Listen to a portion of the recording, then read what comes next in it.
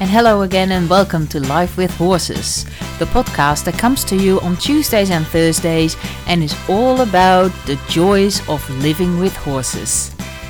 My name is Ivanka Menken and this podcast is brought to you by horsesstore.com. Let's see what's happening today.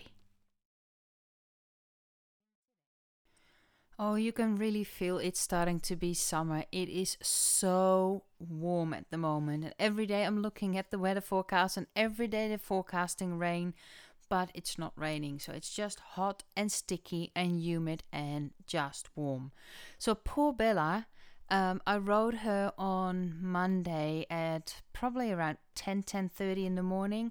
And it was so warm because that's exactly the time in the day where there's absolutely no shade in the arena. Absolutely none whatsoever. Well, there's probably 1 square meter of shade.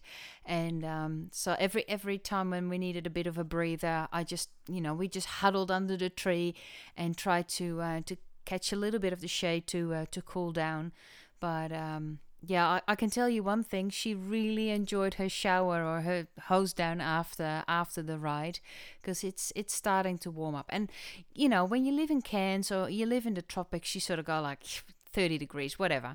But here in Brisbane, 30 to 32 degrees during the day in the burning sun with no breeze, no shade, nothing. It's warm. And riding in an arena on the sand, it's warm.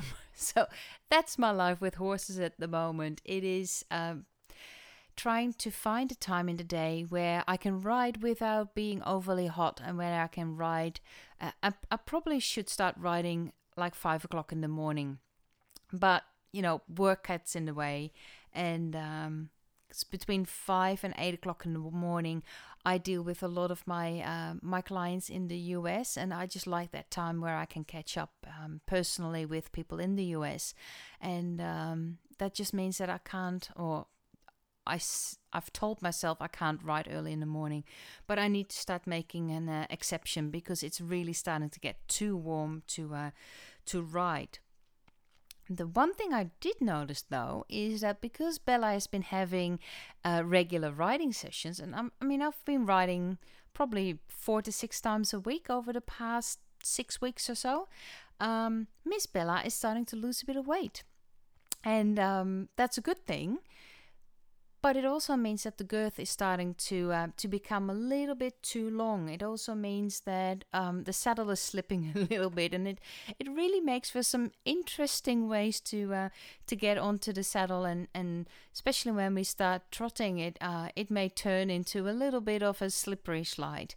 So I need to start looking for a smaller or a shorter girth. And even so, I know Bella's only short, so she's 14 hands, and I do get on her back from the ground, but I really should use a stepping stool, or I really should use an elevated platform or something like that to get into the saddle, because there's more and more research on how bad it actually is to get on your horse from the ground, because it really puts a lot of pressure on the long back muscles. So I might actually treat Miss Bella, and I won't get on her anymore from the ground, for 2 reasons. 1, it's better for her back, but 2, the girth is a little bit long, so the saddle is starting to slip when I'm trying to get on her at the moment. So that's a bit of fun. The other thing I noticed during our riding sessions or our dressage training over the past week or so, starting to relax a bit more. It's easier for me to ride more from my seat. So Bella's still she's such a teenage girl. I mean, she cracks me up. She needs to know everything. Like every time when there's a car in the cul-de-sac, or there's somebody walking, or there's a dog barking, she goes, what was that? What was that? What was that? Oh, I need to know what's going on. What's going on? And she needs to be involved in everything. She is so nosy. She just needs to be part of the fun. But when I do have her focused, and when I do have her concentrating on her work, she's actually starting to listen really well, and she's starting to listen more and more to my seat. So what we're working on at the moment is our rising trot. And I'm really trying to stay as close to the saddle as possible, but it means that I'm stretching my legs more in a downward fashion, if that makes sense. So I need to open my hips more so I can lengthen my legs more, so I have a deeper seat and I can stay closer to the saddle in rising trot. And then when I want to make the trot a little bit bigger, rather than going faster, I actually do my rising trot from the pelvis, from my hips, and more forward rather than up. I don't know if that makes sense, but it's so a normal rising trot. I would stretch my legs down and have a deeper seat and just get out of the saddle a little bit so I stay connected without gripping. So I don't grip with my knees or my thighs, but I stay connected to the saddle with my thighs when I'm riding in a rising trot. That works really well. So I do my little rising trot and then I do my bigger rising trot, and Bella is starting to stretch out in that trot work a lot more, and it's actually really good to notice. But what I also noticed is that I am really, really inflexible, and I'm really, really stiff in my legs and especially in my hips. And I know exactly why, because I have a desk job and I am sitting 12 hours a day. I'm sitting at my desk working at a computer, and sitting is really, really bad for your hips, and it really tightens your hip flexors. And if there's anything that we need for dressage, it is really flexible hip flexors. So it's sort of counterintuitive, where everything that I do during the day, sitting, really hinders my dressage seat, my deep seat. So I started doing yoga again, as I told you last week or 2 weeks ago. I started doing yoga again and I started doing Pilates again, purely for that reason, to become more flexible, to be able to widen my pelvis, widen the hips, and have a better dressage seat.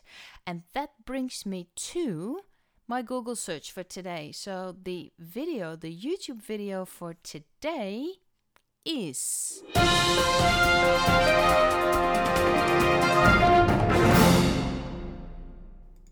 Beginner Yoga for Dressage Riders, a 16-minute flexibility and mobility yoga flow.